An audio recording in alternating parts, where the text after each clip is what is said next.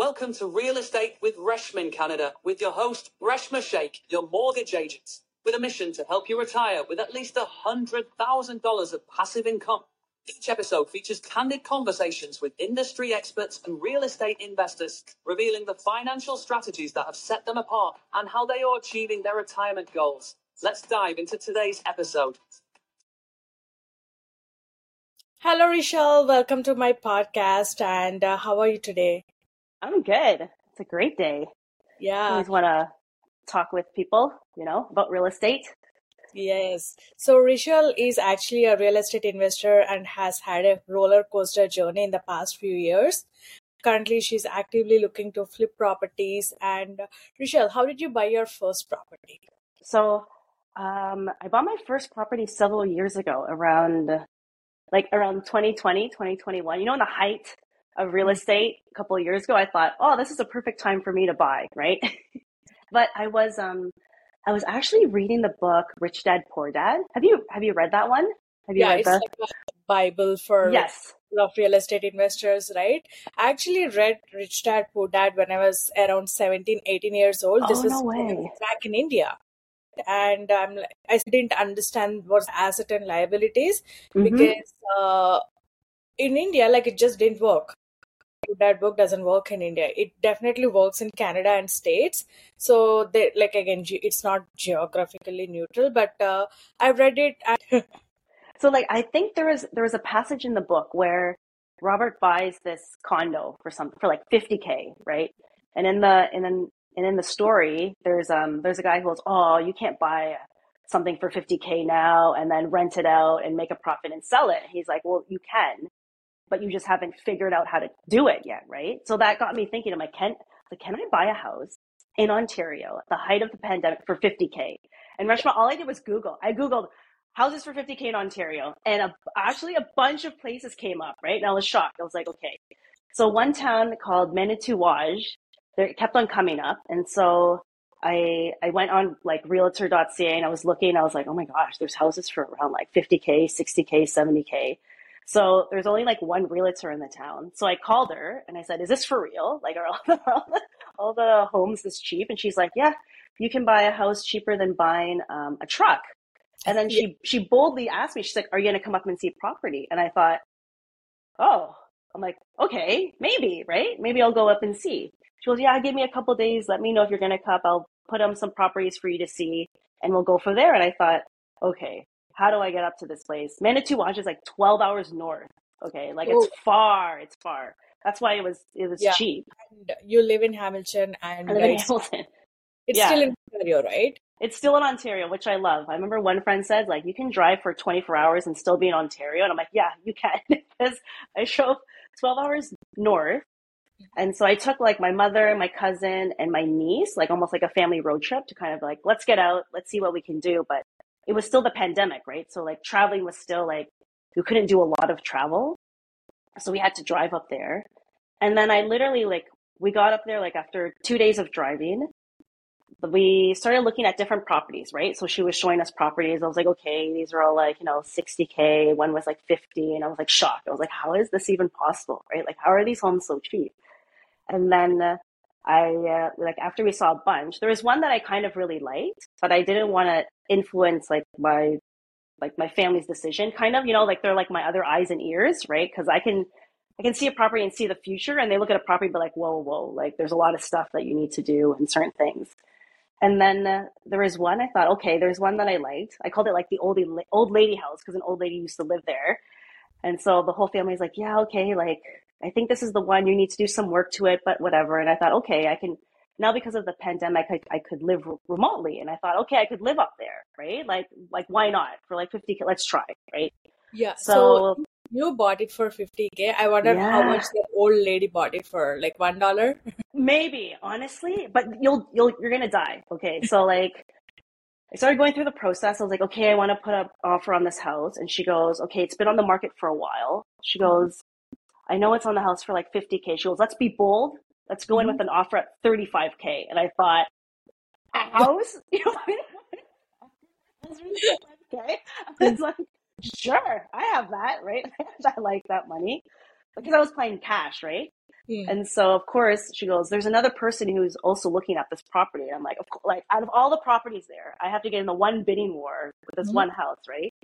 And she's like, I need your final and best offer. Like, this guy's coming in. And this was a foreclosure as is where is by the bank. So the bank had taken this back. So I was dealing with the bank, not like the old lady, right? So she was like, okay, you need to understand, like, when you're dealing with a bank, there's certain, like, they want the best offer, right? They want all the best stuff, and they're not going to allow you to do kind of things that other clients would allow you to do, right? Like, Okay. so I had to be aware of some of those, like, cautious going in. How much mortgage she had to go into a foreclosure? And I think she did a HELOC or something, and then couldn't pay it back, and then that's why the bank took the house back. I think okay. that's how it worked, right? You know those reverse mortgages for Oh like yeah. how elderly take, and then they realize they can't pay it back, so the bank took it back. So I think it must have been around that 30K, 40K on the house, maybe. Yeah, it doesn't make sense. Maybe it's HELOC usually for reverse mortgages, like you don't have to pay it at all. Like Gotcha. maybe like it is a HELOC, but it's really sad, right? At that Yeah. age, and she's very old, and she's retired, and she went through foreclosure. It's really sad. That's why you need to plan for retirement so early on. Yes. I'm in my 20s, and then I'm already like started planning my retirement, my mom's retirement, everything. Yeah. So at the end, I got the house for 42K cash, right? I could close quickly because I'm like, whatever, I'm just gonna kind of let it, right? Full cash, right? And then I was kind of like, okay, I was gonna work on it though in like 6 months, because I saw it in November of 2020, closed in December of 2020, and then I luckily was able to find like a property manager who could just watch it over the winter so that I could kind of start renovations in the spring, because I knew like the roof needed to get fixed. Like there's a bunch of stuff that needed to happen, right, for it to kind of be livable or habitable. So you bought a foreclosure property, right? So Yeah, what yeah. your experience like when as a buyer, like you need to buy in as is various condition, right? Yes. So did you put any conditions like when you made an offer, like financing condition or condition on inspection, things like that? I did one for, I think I did do a house I did do a home inspection, but it's like it's not the stuff that you like, nothing came out of that I wouldn't have known, right? Like the roof or the windows, like he was kind of like, yeah, these are things that you need to think about, right? But it was until um my property manager asked if I wanted to rent it, because there were people looking for a house, where then we started to find some of the stuff that the home inspector didn't find. So, for example, the plumbing, because it was so cold up there, and they told me that the house was winterized. It wasn't winterized. So all the pipes had burst. They had all like, there were holes in every single pipe. So when they went in to kind of just replace like the toilets and stuff, they're like, okay, the water isn't running, like something is wrong. So they had to replace all of like the plumbing in the house, which was an expense I wasn't ready for, right? So that was something I had to prep for, to be like, okay, let's, when you think like it has to be now or never, like it has to be now. Like if people are going to go live in this house, I need to do that. And then the furnace was going on and off, like it wasn't really working the best. And so I was trying to get it just fixed, right? Like, can I just get this fixed for the winter? And there was a couple moments where like the amount of money I spent on trying to fix the furnace, I should have just bought a new furnace, right? Because of the amount of like going back and forth that somebody had to go and fix and like and repair. So those were the two things where like buying as is where is, even with the home inspection, you don't know until you kind of like have to live in it or have to put somebody into it. So that was something I had to learn. How much usually, if you were to get a new furnace, how much would it have costed you? I think I spent close to like $3,000 fixing this furnace, and in the end, I had to replace it. I spent around $7,000. So in total, I spent $10,000 on like a furnace when I could have spent, just the $6,000. So how is it a single family? Like how many bedrooms? Like Yeah, so it's a bungalow, single family, 3 bedrooms, 2 bath. It's around 1,000 square feet. There's also a very large detached garage, and it actually backs onto the golf course in the town. So there's like nobody behind me in terms of neighbors, and you can have like a nice like walking path through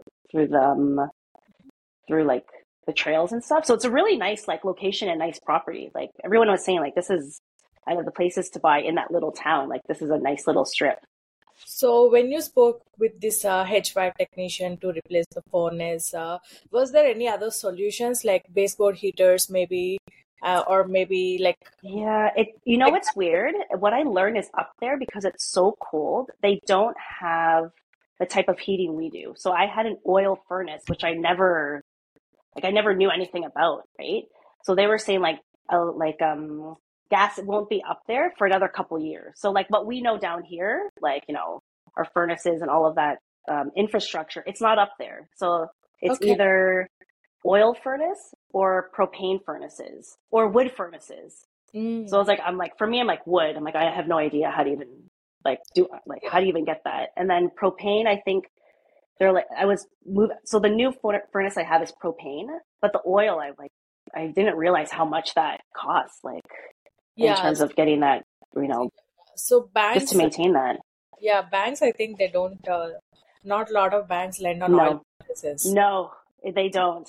This is why I was lucky I bought cash. So when I was doing the refi, and I was like, no, it's a propane furnace now. It's completely new. And they're like, okay. Like all this stuff that they were worried about, I'm like, no, it's okay now. And you know, my house is close to like the fire station. Like you're always making sure like it qualifies with all the insurance. So yeah, those are the kind of things like learning about that, like oil furnaces, propane furnaces.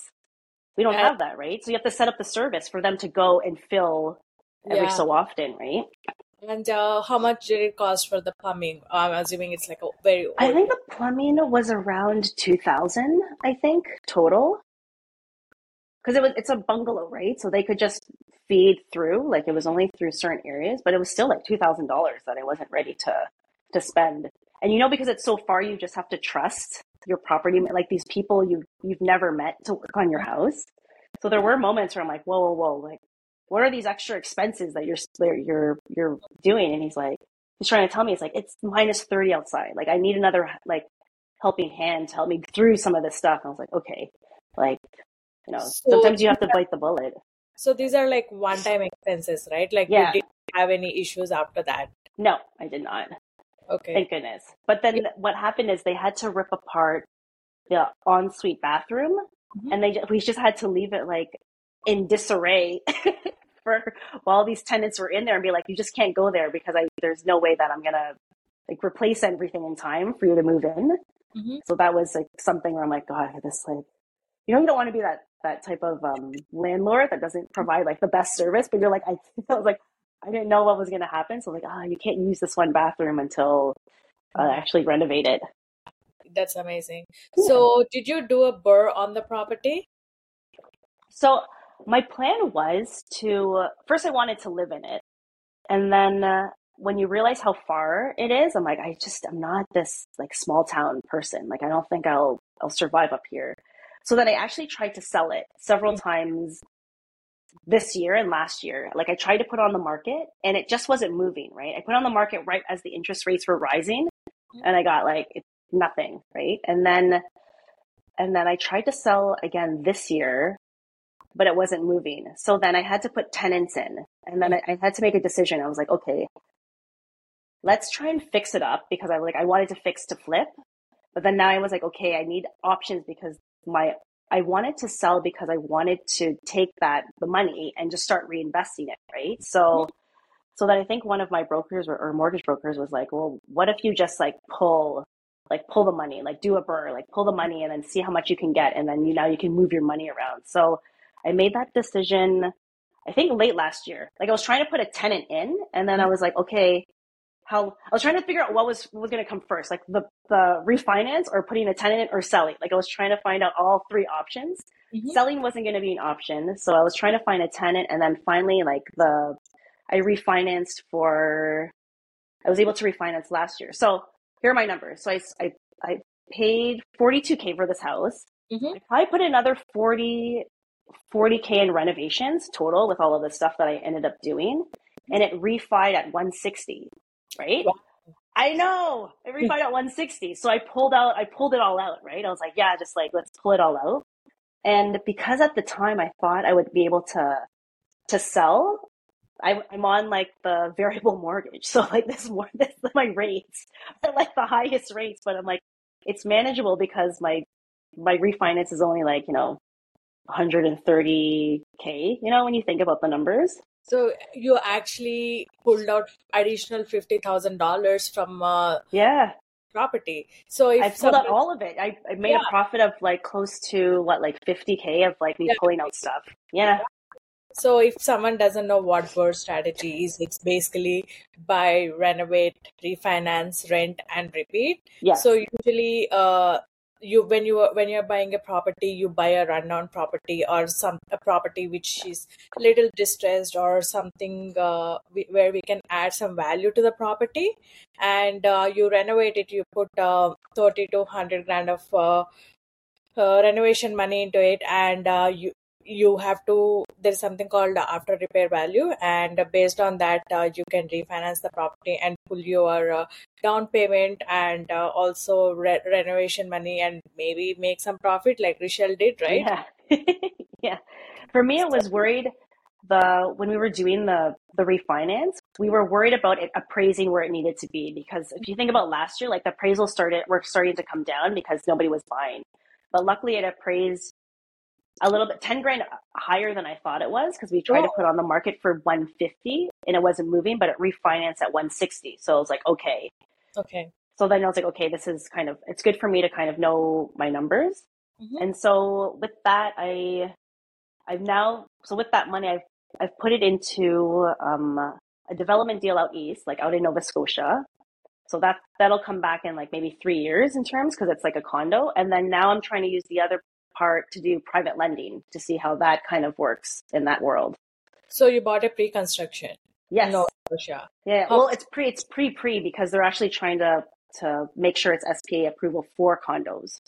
So Oh, it's like, it's even before, right? Like when you think of here in the GTA, it's like you can't even get in at that level. Like you're getting in at pre. I'm at the ground level where now we're trying to like prepare the land so that we can sell to a developer, and then it goes through that. So oh, so you invested in a land. yes, You yeah, invested in a project, not even pre-con. You invested in like a development project. And how exactly. much returns are you getting on that?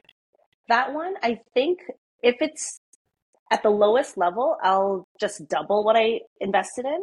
At the highest level, I'll get close to maybe 3 times, right? So it just depends on how much the land value will increase, or how much like we can put on the land in terms of like condos and all that stuff, right?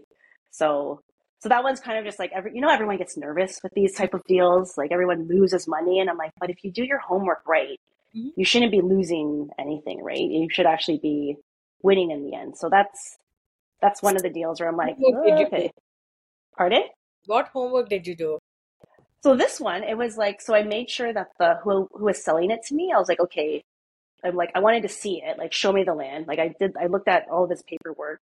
Then I had my friend who's a lawyer be like, okay, like, tell me what I need to ask this person in terms of returns or structure and all that stuff. And then finally I was like, how much money do you have in the deal?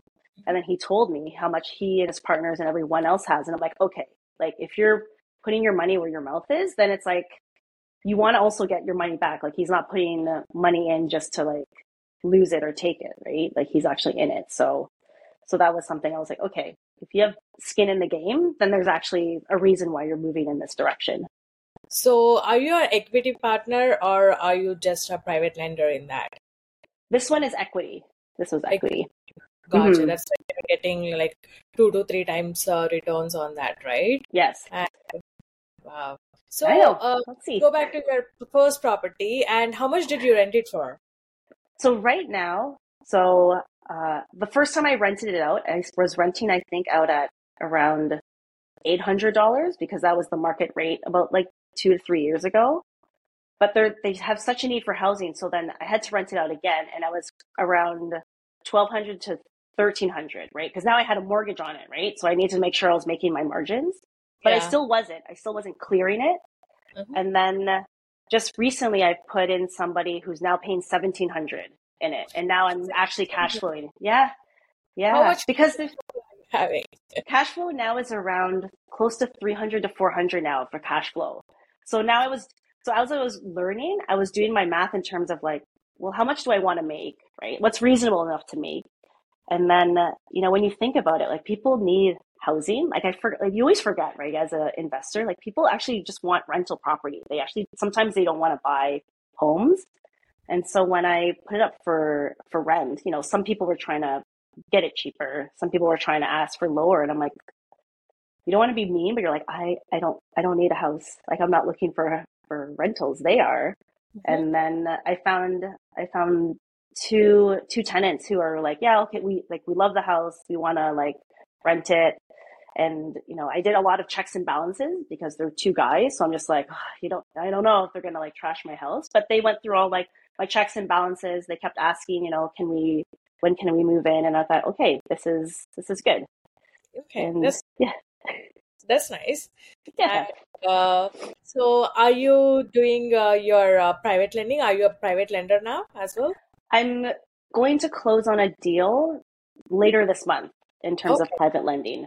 So I think I'm with two other private lenders who are pooling our money to private lend to a developer. And, they're just working through all the details now in terms of how to close, who's like which lawyers and all that stuff. So that's exciting. But I tried to do it.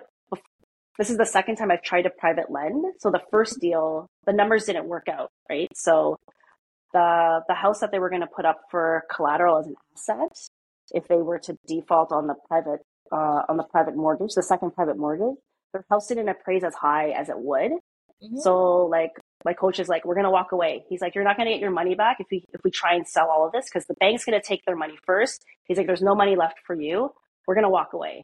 And so now there's this other deal that I'm trying to work on to make sure like all the numbers work. So it's interesting being on the other side, right? Of being like, oh, I don't have to give my money away. I can make up the rules, right? Yeah, so a little bit of backstory. Me and Rachel actually met at a networking event, and on the same day, I actually got my mortgage license, and that was like day one when I met her. And after 2 days, she sent me a message saying that, hey, Reshma, like I have this much funds in my RRSP and TFSA. I want to do private lending. Like, can you help me? Then I'm like, dude, it's been 2 days since I'm an but you know what? I'll connect you with someone who is very expert in that and who's also a real estate investor. And I did an introduction with Sai, Mhm. and Rishal actually ended up getting coached by him now, and he is her mentor, and he's also helping her with private lending with your RRSP, right? This one is just cash. Just cash. This is cash. I'm trying to figure out how to do next level is if once I do this is to do the TFSAs and RSPs, you said, because Yeah. it's a little bit more. There's a little bit more steps that you need to do in terms to do that when it's just not like full on cash that you're sending Yeah. out. Again, a few days ago, you reached out to me asking, "Hey, Exactly. I have money in my You're a good TF." connection. That's why I keep asking you for help. Yeah, You keep leading me in the right direction. I know, right? Yeah. And she asked me, like, I have money in my TFSA and RSP, like, what do I do now? So then I sent you an email, like, Yes. at my brokerage, I have a partner and he's an expert at this. And then he gave me the steps. This is what she needs to Yes. do. Once she goes through Olympia, make sure, like, we all connect and like, we'll take it from there. So that's like in a nutshell, that's the process. Like like we sent you the steps as well, but Hmm. that's exciting. So the private lending you're doing right now with your cash, like Hmm. is it going to be on first position? I think it's going to be second position. I have 12% on it. Mm-hmm. Um, it's going to be for 1 year and then it's monthly. The monthly interest is coming. So I like that idea of just cash coming in every month. Mm-hmm. Sometimes I've heard with some private lending, they do it quarterly or they do it yearly. And I'm like, no, I want it like every month. Yeah. Yeah. So you're getting 12% returns on that? Yeah. Same. But you might be getting some lender fees as well, right? On top of that 12%. Yeah, we'll see. We'll see. They're still trying to iron out all of that stuff in terms of like those fees. So, it's my first one. So I have to see how this kind of Yeah, goes, so right? usually, like, even if your interest rate is 12%, and there is usually 1 to 2% of lender fees, so your APR is like a annual percentage return or something. So you end up making anywhere from 14 to 15%, I guess, Mm-hmm. for this deal. Even if the interest rate is like 12%, like by the end of the year, like your returns is anywhere from 14 to 15 to Yeah. 16%, depending on the lender fee. So that's actually a very nice returns, like you can't see like anywhere else, Yes, especially because you have collateral, like you have property as collateral, and exactly. the more riskier it is, the returns are way more higher because Mm-hmm. you're in second position. I'm sure like it's 80% loan to value, and there is appraisal, like there is equity in the property. Yes. So based on the risk level, that interest rate is determined, and lender fees is so lender fees is actually determined based on the timeline. If the timeline is like, oh, we need funds in 24 to 48 hours, then we're gonna give you like, it's going to be like 4% lender fee or like Right. 3% lender fee. Yes. Yes. If you're not on timeline, you're like, oh, I have like 1 month of time, then you can negotiate on that lender fee, especially a borrower can negotiate on that lender fee, right? Mm-hmm. Depending on that risk level. But yeah, that's good stuff. So what are you, what are you doing now? Like, where are you headed now? Okay. So now I'm learning to do flips because I think like I just want to test everything, right? So I've done the buy low, haven't sold it, but buy low. I've done the BRRRR, I've done development deal. I'm gonna do private lending. Next is like, oh, let's try and do like flips, right? And do like wholesaling stuff. So I'm trying. I know, right? I want to learn it all so I can pick and choose which area I actually want to move into. So right now I'm looking at trying to find the distressed properties and then Mhm. just flipping it to investors because Yeah. I like now I want to reduce as much risk as I can, and this one seems kind of like the easiest way where you're kind of flipping paper. So I'm on that track to kind of see how I can do it and trying to talk to other like developers and contractors and stuff who are in the game who want to do the next level, right? Who want to carry it through, right? So So am I your investor list? Like, am I going to get the deal when you find something nice?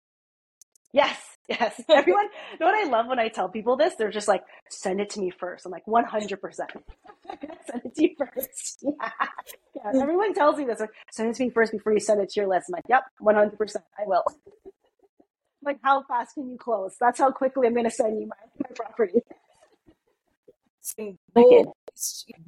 I know. It's weird when you find like your passion in life and you're like, wow, I never thought real estate was going to be it. But it's a fun industry to be in. Like it's actually really exciting when you start to learn more and meet more people. Like there's so much to this industry, right?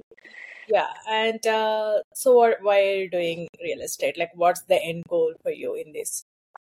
I think, well, because I only started a couple of years ago, right? But I've seen the gains that I've made Mm-hmm. in it.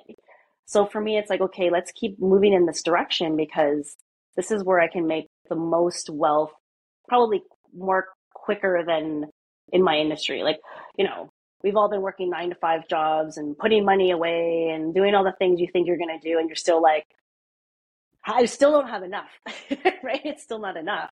But here in real estate, you're like, oh, you can just kind of like, it can go quicker, faster if you do the right steps, right? And if you know what you're looking for. So that's why I've kind of slowly moved into this field, right? Mm-hmm. And I'm So you're trying to build wealth. Like, that's definitely like Mhm. understandable. Is it for your retirement and your family? Is the goal? Yeah, definitely. I think mostly for retirement, but I think honestly, like our retirement will look different from what we thought it was going to be, right? So it's kind of going to be like how can you just live worry free, right? And know that you have you have some sort of like safety net. So I see my parents now, and it's like, okay, they're doing their thing, but you can tell now it's like it's still not enough, right? They're heavily budgeting, and Oh, you know what I mean? Like it's still, like they're lucky, like they don't have a mortgage and stuff, right? So they're safe, but you just know, like it's all going to eventually run out because they've just kind of saved for a certain chunk of time, right? Where if, like, for me, it's like, okay, like if I want to be aggressive and retire in like 10 years, like I don't want to wait, 15 or 20, what yeah. do I need to do now so I can reach that goal sooner, right? As opposed to waiting 15 or 25 years. Like for me, it's like the risk of waiting longer to retire. It's like, but then you're not doing the stuff you want to do now when you're like healthy and you're young, right? So that's kind of where I've started to flip some of my thinking. Okay, so you want to retire, like at least have a retirement plan or like some sort of funds coming, passive income coming in 10 years from now. So Yeah. what that number looks like? Is it 100K per annum, 200K per annum? What does that number look like for you? I think I wanted to do 15K a month passive. So what's that? 180? 180, yeah, probably, I think yeah. that's around 180, right? Just passively. So right now I'm trying to work towards that just to see what that feels like, right? Like, is this possible? Like, where are the different areas coming from with that? So that's why I'm looking at more the private lending, because that's truly passive income Yeah, that is coming in, and that is really, really risk free, right? In terms of if you do your research right. So I'm trying to build that nest egg more with the flips. yeah, yeah, that sounds good. Like the suggestion I can give you is your self-directed RRSPs and TFSAs. If you're gonna do that private lending, don't take the interest out. Let it compound over the next 10 years. Gotcha.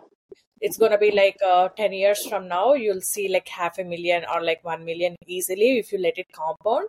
And the returns on 500,000 is like even if you're going like conservatively 10%, $100,000, Yes, I know, right? Yeah. right? Yeah. Is it 100 or sorry, 50,000, 10%? $50,000. Yeah. Yeah.